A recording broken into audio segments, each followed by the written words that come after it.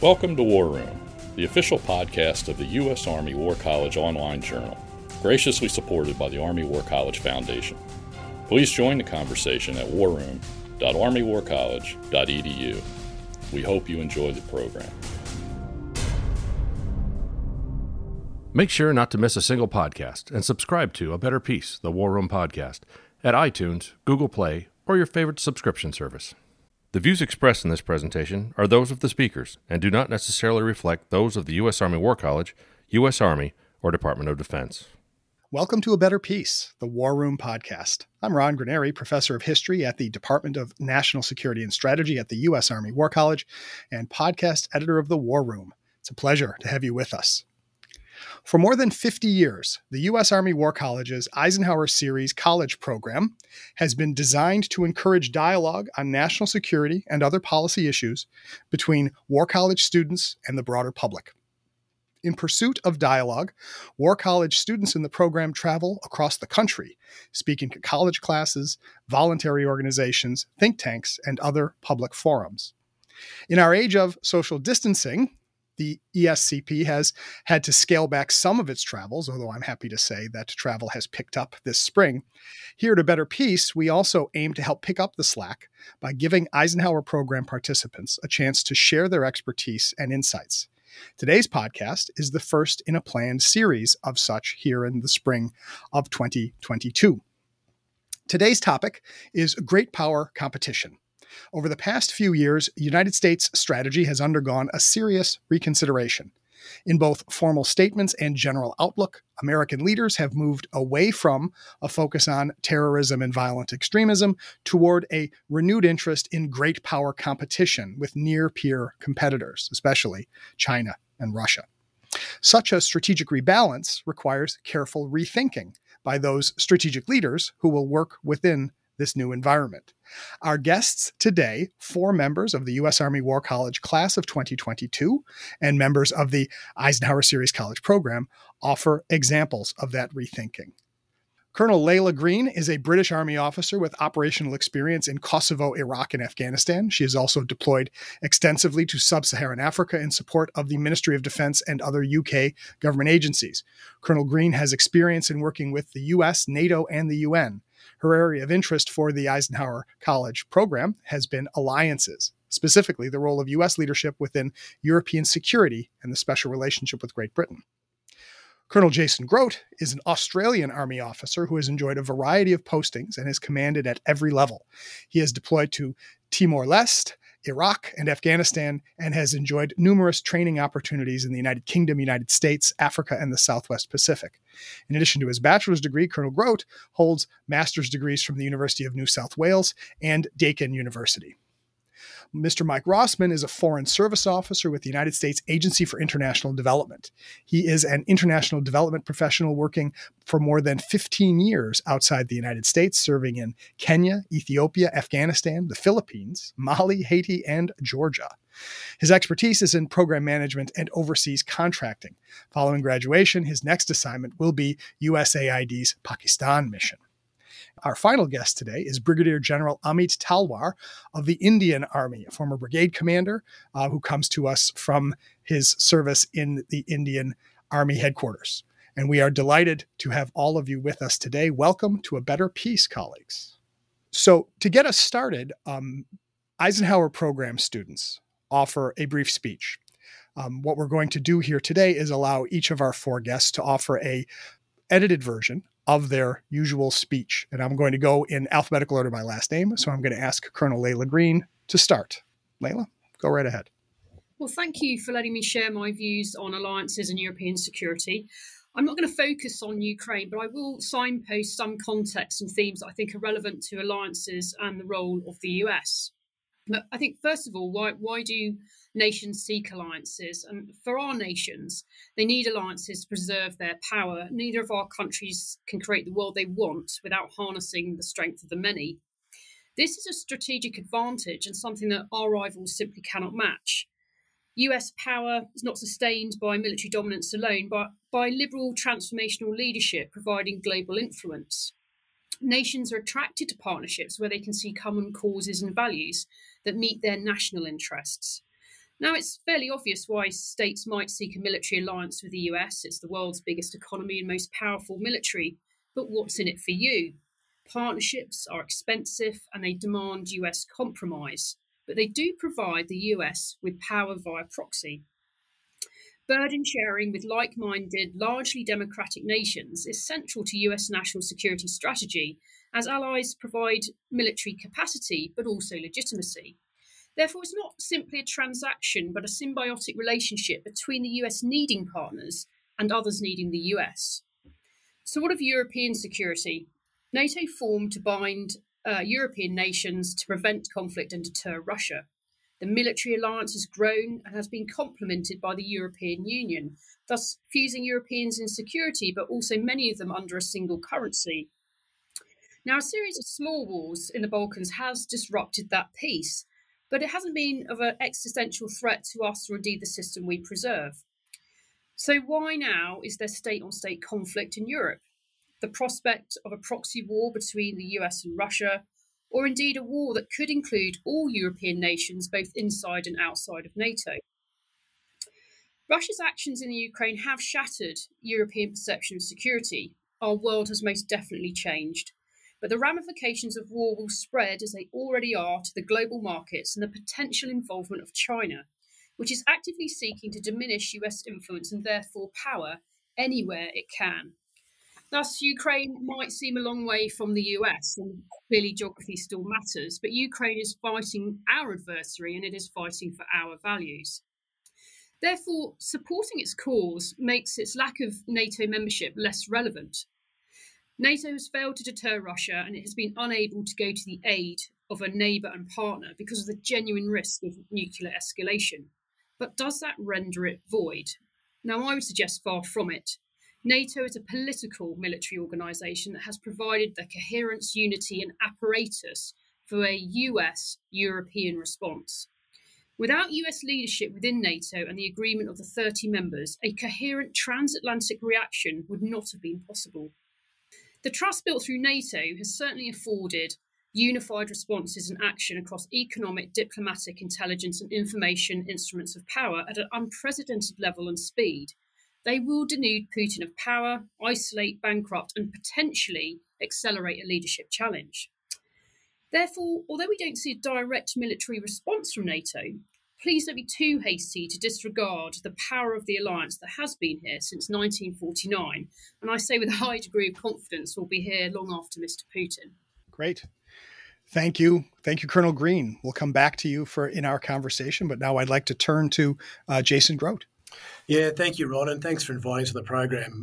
My area of study has really been to complement what Layla's already spoke about, is the grey zone, and narrow that down into the Asia-Pacific region, or the neighbourhood of which Australia operates and occupies on the planet. So to me, the grey zone, or that ambiguous space that pushes the boundaries of conflict but never exceeds it, in my part of the world, in the Asia-Pacific, is occupied by China.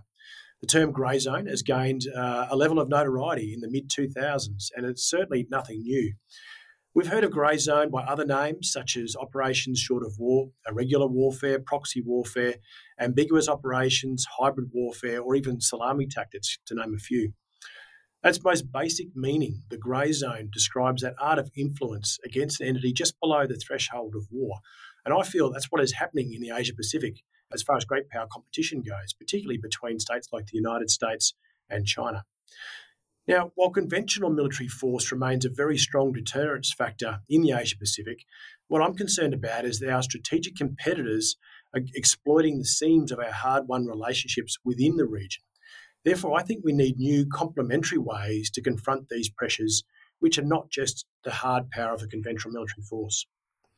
So life in the grey zone, it has its challenges, and I think we're witnessing the most significant power shift over the last 75 years within the Asia-Pacific. And liberal democracies such as Australia and the United States need to consider ways how we're going to counter this challenge. Countries will seek to alter the status quo, and they'll ignore universally accepted global rules and norms to operate within their own national interest. Moreover, China uses grey zone tactics, and a few of those tactics are like intimidation, economic coercion, and false narratives to achieve their aims.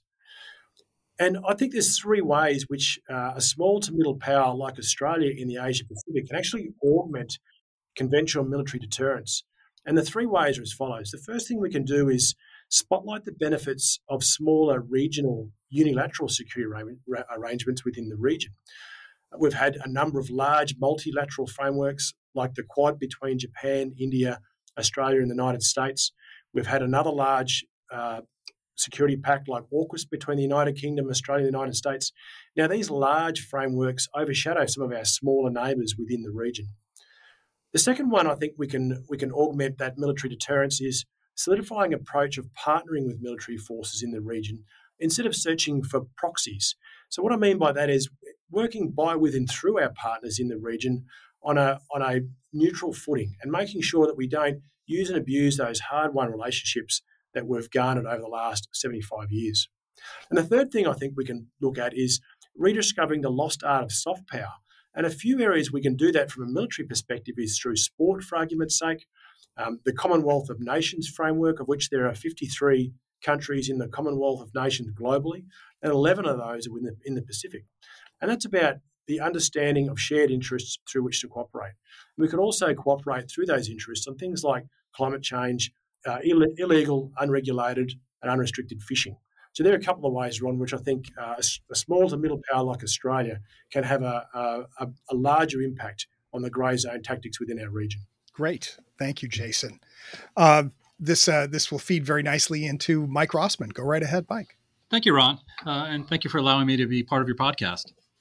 The thesis of my Eisenhower speech is that soft power influence contributes to national security, and that we need to coordinate it better through the establishment of a soft power strategy development and coordinating body within the United States government.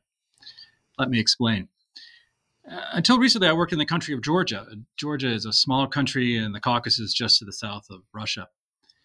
When I lived there, I thought it strange that when on the way to the airport, I would drive on George W. Bush Street. Why, I thought, in this country so far from the United States is President Bush memorialized? And the answer is found in 2005, when President Bush visited Georgia. And in honor of his visit and out of appreciation, the Georgians dedicated a street to him.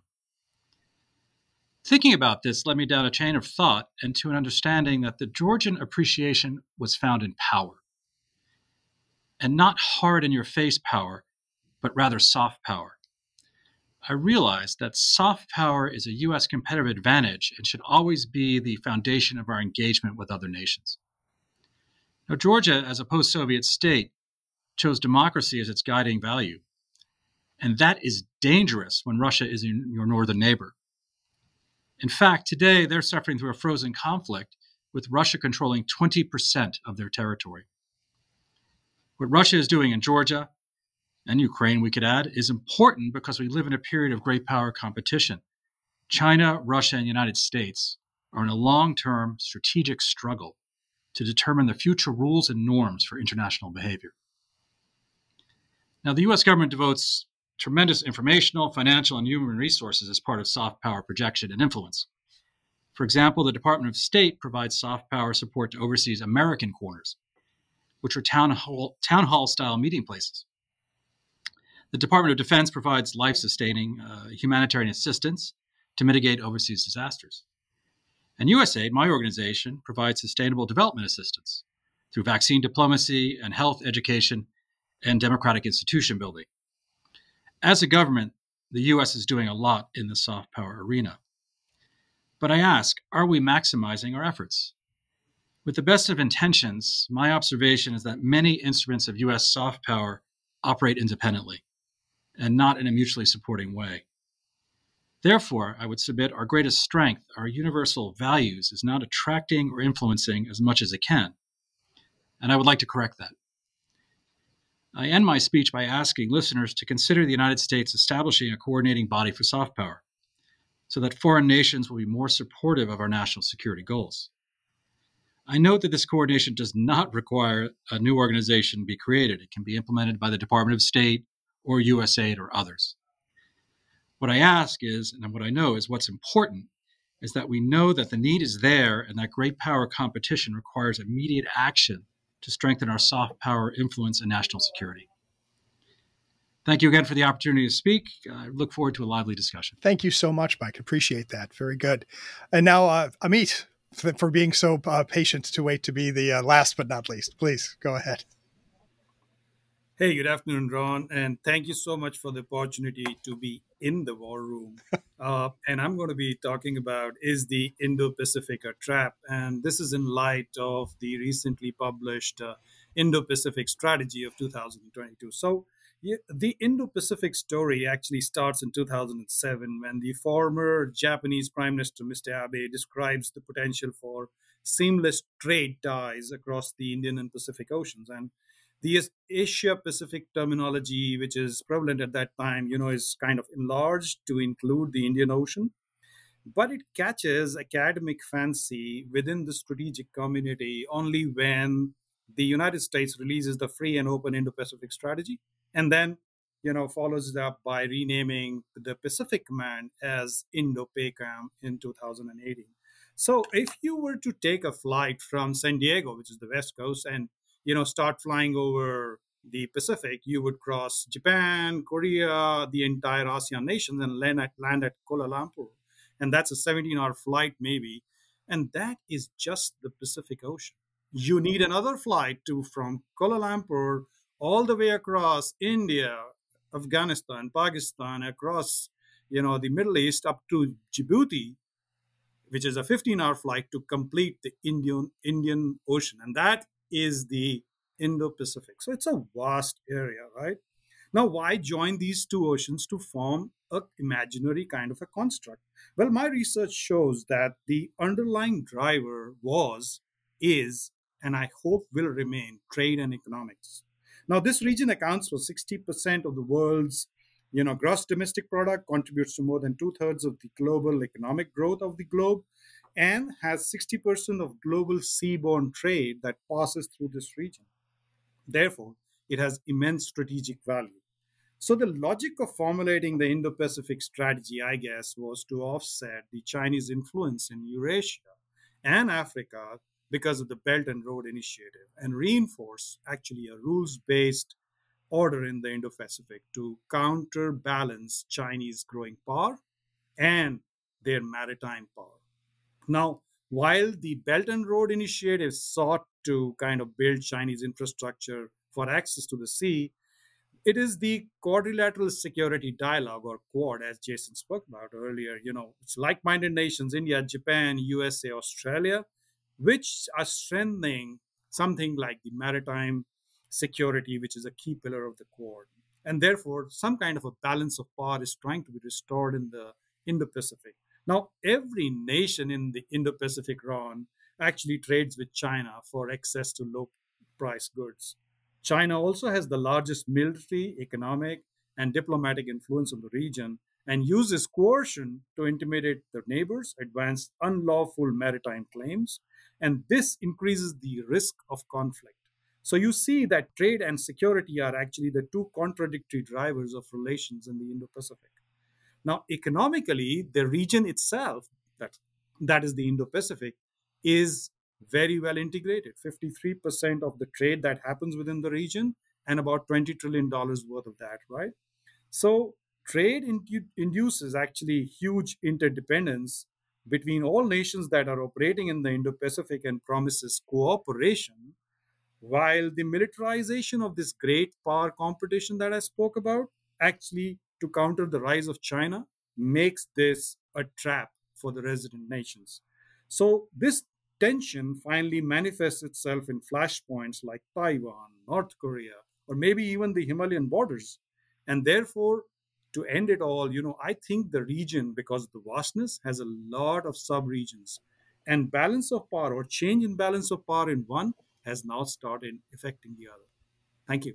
Thank you. Thank you, Amit. And thank you, everyone, for your presentations. It's always interesting to hear what the Eisenhower speeches are like. I have been what's the proper word? An escort for a group of Eisenhower students back in the before time. And so it's fun to be in a room while you give your speeches. It's also, since part of the idea of the Eisenhower program is to show let's say the diversity, the variety of people who study at the War College, I think it's especially interesting. I didn't I believe I knew who I was meeting today, but it only occurred to me as I was listening to all of you that this is the first time I've had a group of Eisenhower students where the majority were actually international fellows at the War College, which I think is always a bit of a surprise to non-War College audiences, right? That we bring in so many allies and partners. And of course, that is a theme that I see in your 4 presentations, right? As we talk about great power competition. But for the United States, one of the advantages that the United States enjoys so far vis-a-vis rivals or competitors such as China or Russia is that the United States has a very robust network of allies and partners. Something, Americans sometimes see this as an annoyance. I would say wrongly, but it's actually a strength. But one of the things that all of you have spoken of here is the idea about how those relationships can be built, can be leveraged. And so I have a question for the entire group, and I'll sort of go in reverse order here because I want to start with you, Amit. Is what is it like when we talk about the idea of partnering with the United States or participating in various multilateral relationships with the United States in a way that both serves the interests of all the partners and emphasizes the value of the connection with the United States? I mean, especially when we talk about India, which is far from a small state and a large state with important with regional interests. In what ways do multilateral relationships and connections with the United States help to leverage Indian national interest and Indian influence within this vast region? That's a great question, Ron. And so allow me to pivot back to my topic, which is the Indo-Pacific. And if you look at the events of maybe the past 10 years, there are 2 things that strike us when you look at Indo-US relations. One, I think the trajectory has been so steep that maybe 10 years back, none of us would have really predicted that that India and the United States would actually come so close to each other as far as being strategic partners are concerned. Right. The second part, which is more important in this, is I think the defense ties, the mill-to-mill kind of relations, which have transcended really fast over the last maybe 10 years. And we have multilateral exchanges, we have cooperation, we have exercises. And I think there is realization that when it comes to countering the rise of China, no nation can do that alone. Mm-hmm. And therefore, that is where I think partnerships over a period of time are being built up. Mm-hmm. Mm-hmm. The fact that there is always this kind of a thought that I got even in my seminar to say, hey, are we your best friends? And that I think needs to be understood in the background of where India comes from and the historical, background Mm-hmm. of how our relationships developed over a time. So friends are always welcome. Friends are never counted as 1, 2, 3, 4. And that, I think, is how I would look at the multilateral kind. Yeah, I mean, it's an interesting thing, right? Because real friendship requires mutual respect, and friends can disagree with each other and remain friends. That's how you know you're friends. So interesting. I mean, I think about that a lot, and especially the issue of democracies are chaotic within themselves, and relationships between democracies add extra layers of chaos. Which gets me, Mike, I want to go to you. The idea about so much of American influence, right? The talk about soft power.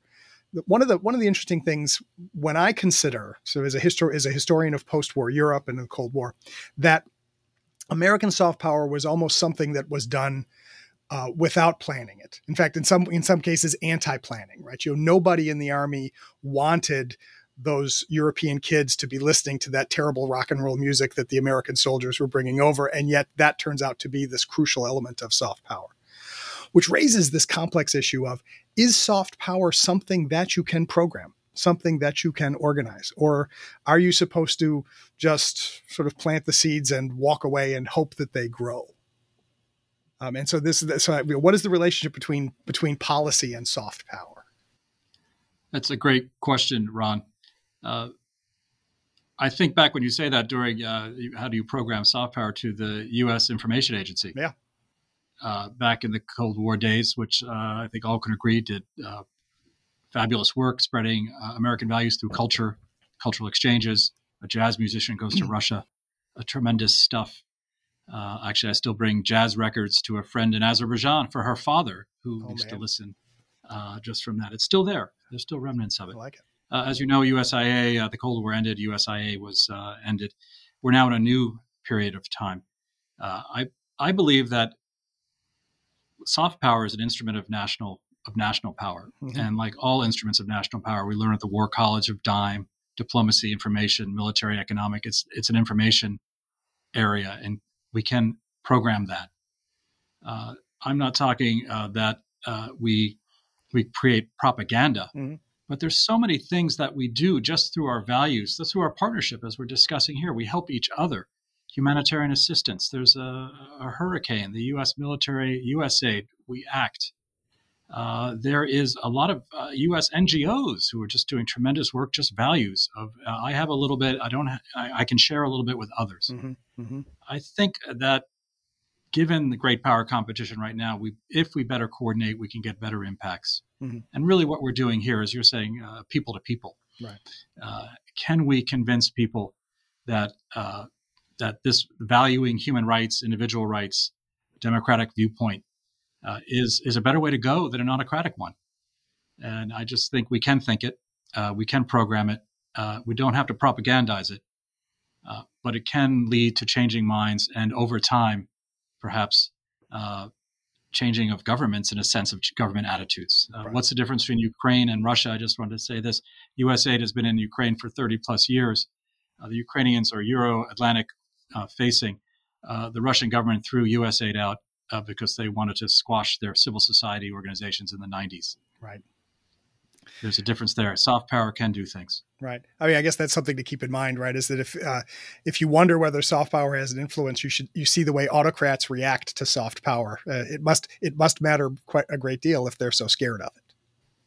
Proof of the pudding. Proof of the pudding. Thanks, Mike.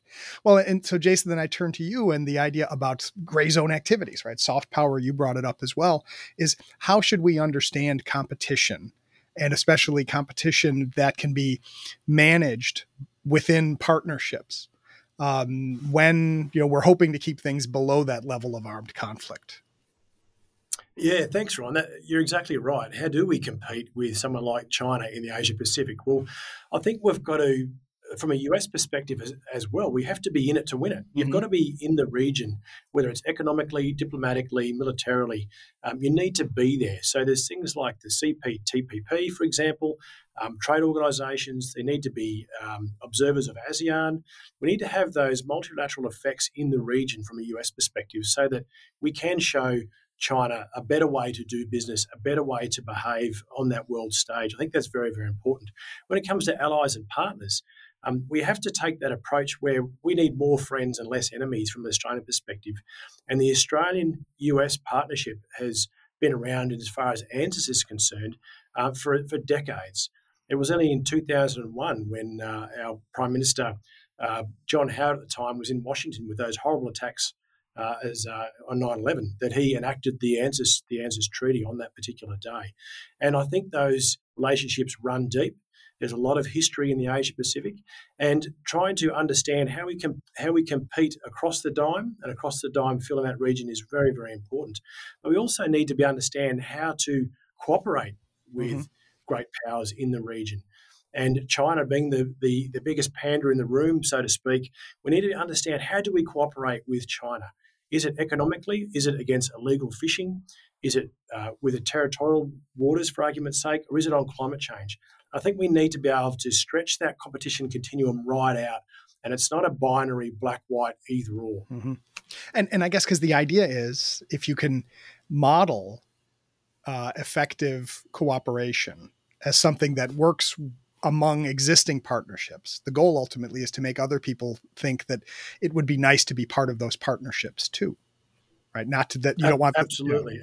It's you can't be what you can't see, and if China wants to be part of a lot of these multilateral organisations within the Asia Pacific, then they need to have demonstrable values that that drive us towards that. And the US is a global leader, and it is a regional leader that needs to step up and be part of that solution. Right. That's great. Well, and of course, this turns me to you, Leela, and going back to Amit's comment about the United States and India, being relatively new friends. Let's talk about the oldest friends that the United States has. Although, well, we don't have nobody's here from France to talk about the United States' oldest ally. But let's talk about that special relationship, and especially in what ways does the U.S.-UK relationship offer model or encouragement to sort of bigger visions of multilateral cooperation and cooperation across the wide spectrum from trade to security and beyond? Yeah, thanks, Ron. I think what's really important to understand about the special relationship isn't just to connect with our kind of history and common language, but it's to pinpoint and acknowledge actually that the US clearly has lots of very important strategic relationships. So it's not unique in the sense that both nations don't have important relationships elsewhere, but it does have unique characteristics. Not just its longevity, but the depth of the relationship, particularly in intelligence sharing, relationship that really was at the sort of zenith at the end of World War II. Military sort of compatibility and interoperability. There are no two allies that are more interoperable than we are. And in terms of the sort of models of state, specifically economic sort of structures, free market economies, and the sort of way that the New York Stock Exchange and London Stock Exchange sort of complement each other almost in one financial system. So there are functions of state that are so closely aligned that really pull these two nations together. But I think after World War II, what was really clear and what's been particularly consistent is that we have identified the same national interests. So when the relationship runs through turbulent times, which it has done over the decades, what we see is two states that are absolutely committed to the security of their countries, sovereignty, prosperity, and of course, democracy. So this is what really binds them. And it gives the relationship a kind of primus inter pares within foreign policy. So Britain absolutely accepts that the United States is the bigger partner, is the wealthier partner, it has the world's greatest military, but it accepts its position as a junior partner within that relationship. Mm-hmm. And it also accepts its responsibilities to other multilateral relationships, such as NATO, but being the continental lead for NATO, whereas the US is clearly the most dominant partner in that organization. Mm-hmm. There are so many different angles for what we've discussed today. We are running up on the end of time, but something occurred to me once again, looking at all of you, thinking of you all here. Already mentioned, right? 3 of you are international fellows, but even with you, Mike, is that basically we're here at the U.S. Army War College, and yet nobody in this conversation right now is a United States Army officer. And I am, so I guess I'm the only person who draws a paycheck from the United States Army in this room. But I do want to ask a question sort of to take us to the end, to bring some of these themes together, is for each of you, what has your experience been like as a student at the United States Army War College? As with the perspective that you brought, what's it felt like? What do you feel that you've brought, and what do you feel like you will take away? I'm going to scramble the group here and say, Jason, I'm going to ask you this question first. Yeah, thanks, Ron. Up front, I've had a brilliant time. Yeah. It's been a fantastic opportunity. Got some very, very close US friends and some international fellows across the entire course. The biggest thing for me is that with the Australian-US alliance and the partnership, we've all worked on operations together, mm-hmm. is the thing about the friendships, is that you keep running into the same people your entire career, whether you serve with them in Iraq and Afghanistan or a variety of areas, you've served with them on courses that the US have run or on exercises, is that sort of continuity of relationship that you keep building as you go through your career. And to me, that's been fantastic. I've rekindled old friendships across the United States military apparatus, as well as with the international fellows contingent. Outstanding. Thank you, Jason. Amit, let me ask you this as an Indian officer here in Carlisle, PA. Yeah, so pretty much like Jason, I'd follow to say, it has been a splendid opportunity. I think if I was to look at my years of service, I think this year was, the most fantastic, simply because of the professional and personal reasons. Professionally, I guess, I I was able to understand the entire system of the United States, and some things used to always puzzle me when you look at it across so many oceans. Mm-hmm. And I truly understand why the United States is where it is today. And if I was to deal with, let's say, my friends in the US, how would I deal with them? And I hope I have been able to be a good ambassador for India too, and pretty much give back part of that to whoever I interacted with. And secondly, personally, I think Carlisle is, Pennsylvania is beautiful, right? Yeah. So I've had the privilege of seeing snow and cold, and I think it's been a fantastic time. And thank you so much. You bet, Ted. Although my wife, who's originally from the American South, from the other Georgia, Mike, right, the one on this side of the Atlantic, let's just say after 20-something years living in Pennsylvania and more than that, she doesn't take quite the same approach to snow that you do. I mean, but the first couple times it's awesome, right? After a while, but that's good to know. I want to go to Layla. Go ahead. Your experience being here at the War College. Yeah, I mean, like the two gentlemen before me, it's an absolute privilege to be invited to someone else's country, to live in their country for a year with your family, in a small town like Carlisle, but also to enter a professional program like this. And indeed, the Eisenhower program has been the cherry on the top, because what it's allowed us to do is get out and see some of the various audiences, which are they differ, and therefore to get feedback from a wide variety of American audiences has been really useful for me, because I'm staying with the US Army for 2 years in the Pentagon. So this has been a great warm-up, beat-up year for me.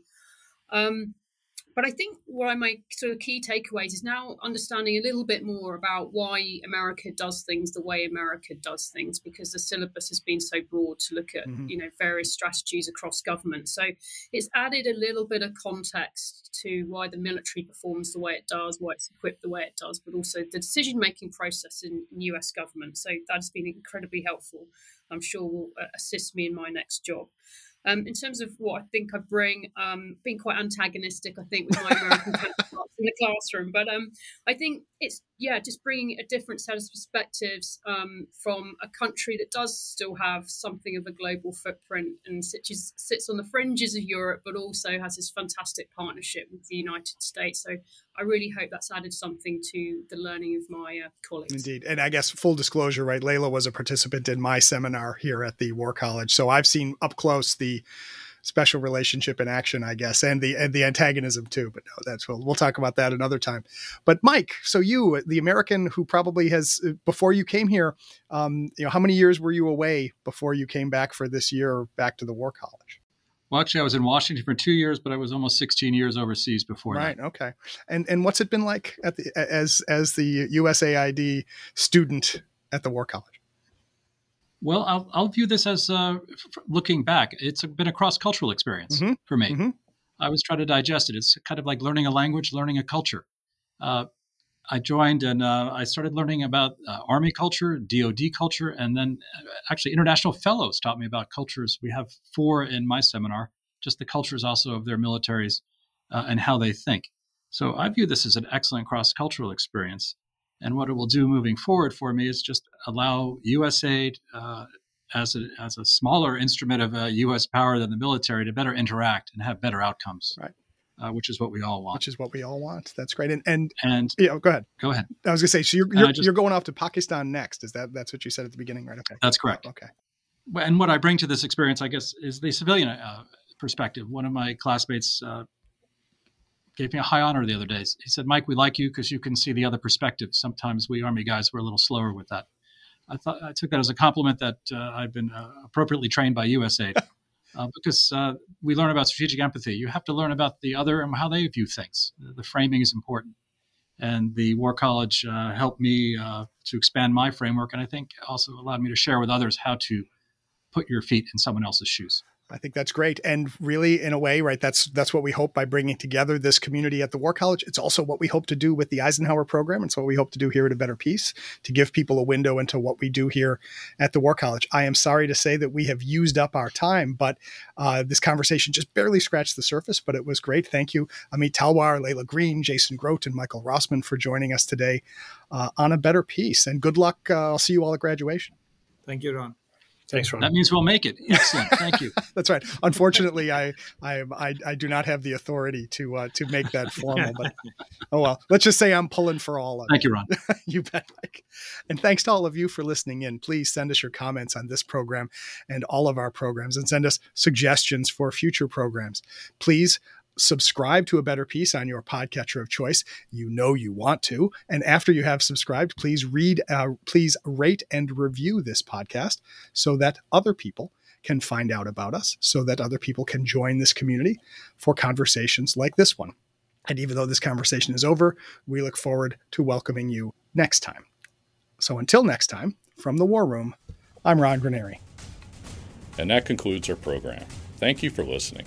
The views expressed in this podcast reflect those of the speakers and do not necessarily reflect the views, policies, or positions of the U.S. Army or the Department of Defense. Let us know what you think. Provide us your feedback, comments, or suggestions through our webpage at warroom.armywarcollege.edu. And have a great day.